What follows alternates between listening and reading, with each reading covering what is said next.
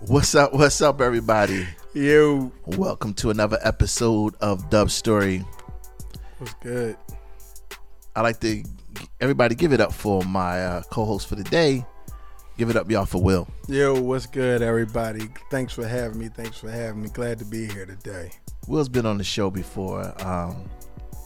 We were just sitting here talking and we discussing about the upcoming story, and everybody have this similar type of story where they can be like, I remember when something in my life could have been altered and my life could have went different. Yeah, and this is things like these stories are what bring people together, because somebody else can always relate.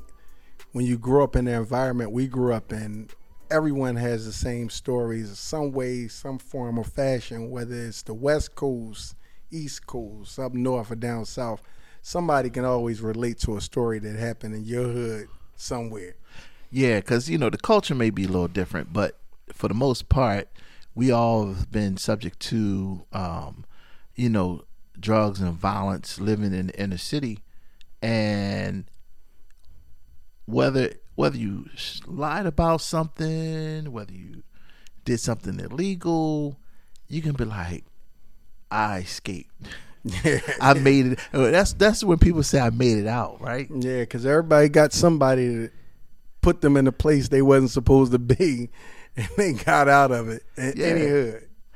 And that's when people say I made it out, even though you could be still living in that area, you could be still living in that city, but when people put that expression out and say I made it out, this is what we're talking about, making out. Like, Will, have you ever made it out? Like, you thought about, like, we probably made it out like 10 times. No, yeah, man. I could go on and on for days about stories where I got caught up in an incident where I made a bad decision, didn't think it quite through, but here I am today when I could have been somewhere else. Yeah. So sometimes we make bad decisions when we're young, and we live through it, we learn by it, and then we try to teach our kids, right? Yeah, because what usually happens in situations like those, and I was one of those kids where now I'm the adult that I say I wish I would have listened when they told me this, because now I can see the other side of it, and I wish I could go back and take heed to some of the messages that I did receive from my elders, that now I am the elder and I see what's going on. Hindsight. Yeah. So with us both growing up in the inner city, especially the city of Philadelphia, streets of Philadelphia, North Philly, North Side, stand up. That's right. So with us both seeing that, and we get into this story. Yeah, this next story is crazy. I listened to it beforehand, and I wasn't expecting the ending that I got. But this is what happens when you make choices and you don't think them quite through. So on that note, y'all, welcome to another episode of Dub Stories. It's your story, and it's your story to tell.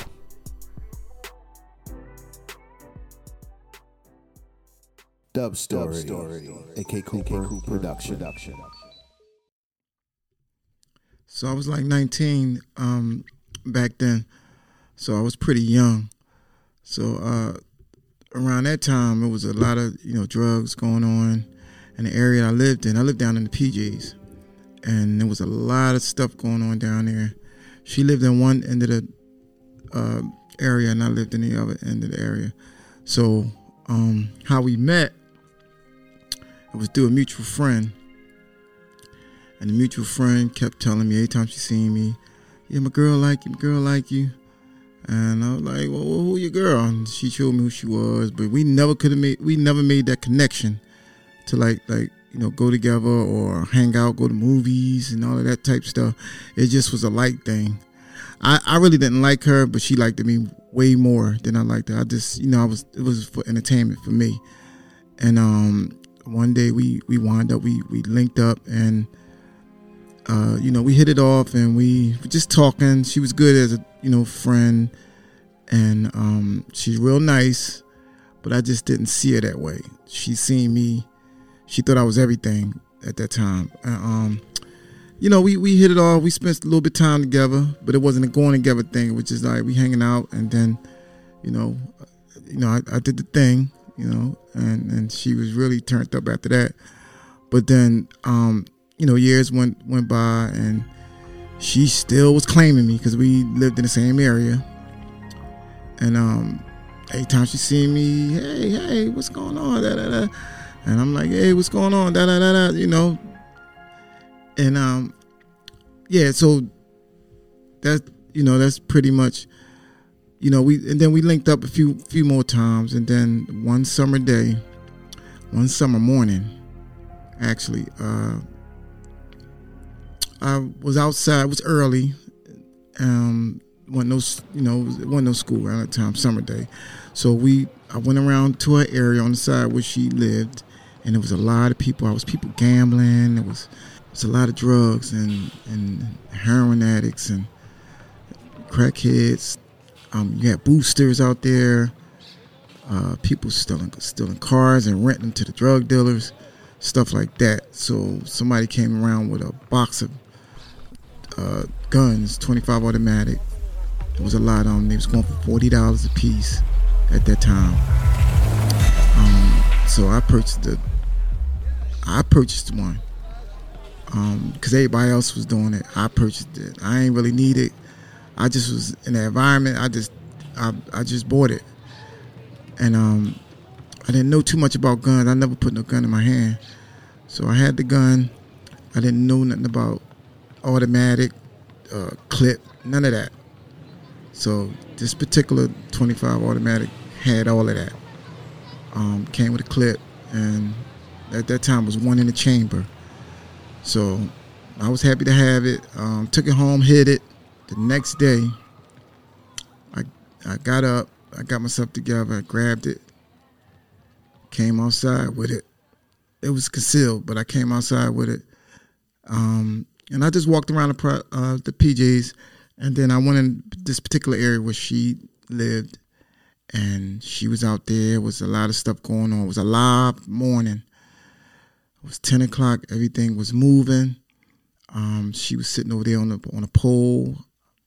I went over there and I asked her what was up. She was nothing, just out here, enjoying the weather, whatnot. So it just was funny because I pulled this gun out before I got to her. I pulled the gun out the box, and I was kind of like showing off with it. I wasn't like waving it around, not like that. I just pulled it out, and I took the clip and put the clip in my back pocket, but didn't realize it was a bullet in the chamber. And then I pointed it at my brother was out there at the time. I pointed it at my brother, but I didn't pull it. But then I walked over to her, and I asked her what was up. She told me she just out here, enjoying the weather. And then I was like, let's go upstairs for a little bit. And she was like, no, I ain't going upstairs. No, it's too early. Da da da da. And so I kind of put it on her knee, and I said, you won't come upstairs. Let's go. Let's do this. She started laughing. Boy, you don't get that out me. And then I thought it was gonna go click, but then it said bang, and she started screaming and she fell. I tried to pick her up and take her to the hospital, but I was really annoyed. And I set her down. So I just people was coming to the rescue, and I just took off, and I went to her aunt's house. I didn't jump in no car, and then I walked all the way to my aunt's house. She lived up 11th and Cumberland. I stayed there overnight, and at this time we had beepers, so I was getting messages to call certain people, and I heard, as I was walking, I heard all the cops and ambulance, everything is coming. So I made it to 11th and Cumberland, told my aunt what was happening. She told me to stay here at night, and then she asked me what happened, and I told her. And she said, you just rest here and until tomorrow, so we figure out what's going on. And at that time, I was getting a lot of texts overnight and to call certain people down in the PJs, and they was letting me know she was all right. She was asking about me, in the ambulance. She was asking about me, even at the hospital. She was asking about me. So we had this. It was a relationship, but it wasn't. But she liked me that much, and on my behalf, it was, it just was boneheaded that I even supposed to have. I wasn't supposed to have a gun, and unfortunately, that happened. But that wasn't my intentions to hurt her.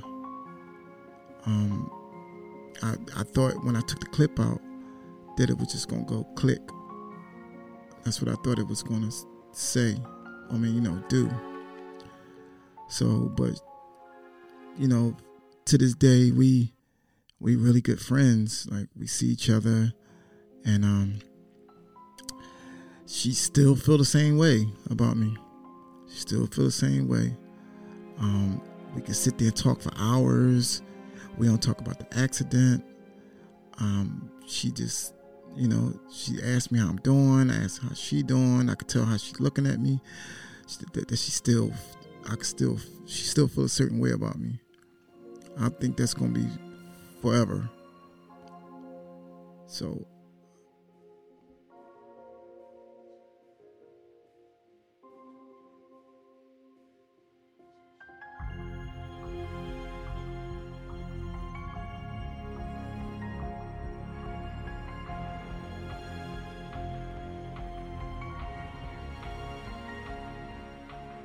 So yeah, when she was at that operation, she had went in the recovery room for a couple of days, and she gave me a call. And she said, "Hey," and I said, "Who is this?" She was like, "It's me." I was like, "Oh, hey, how you doing?" She like, "I'm okay. You can relax. I'm okay." And I didn't know what to say after that, but we wound up talking. She just was mostly concerned about how I was doing, but I was asking her, "How you doing?" I'm fine. I just want to know how you doing. She said, "I'm okay. It's going to be all right." And we've been talking ever since then. I mean, if I see her, matter of fact, she's still in that same area. So she showed me her wound. She showed me her wound where the bullet went in. And she shattered her bones in 16 places. So she's fine. She walking regular. She had a really good recovery process, and she always stayed connected, whether it was her or through somebody, to me. So I'm forever grateful, that she's my friend. So, and I know she kind of like, I know she loved me, and I love her.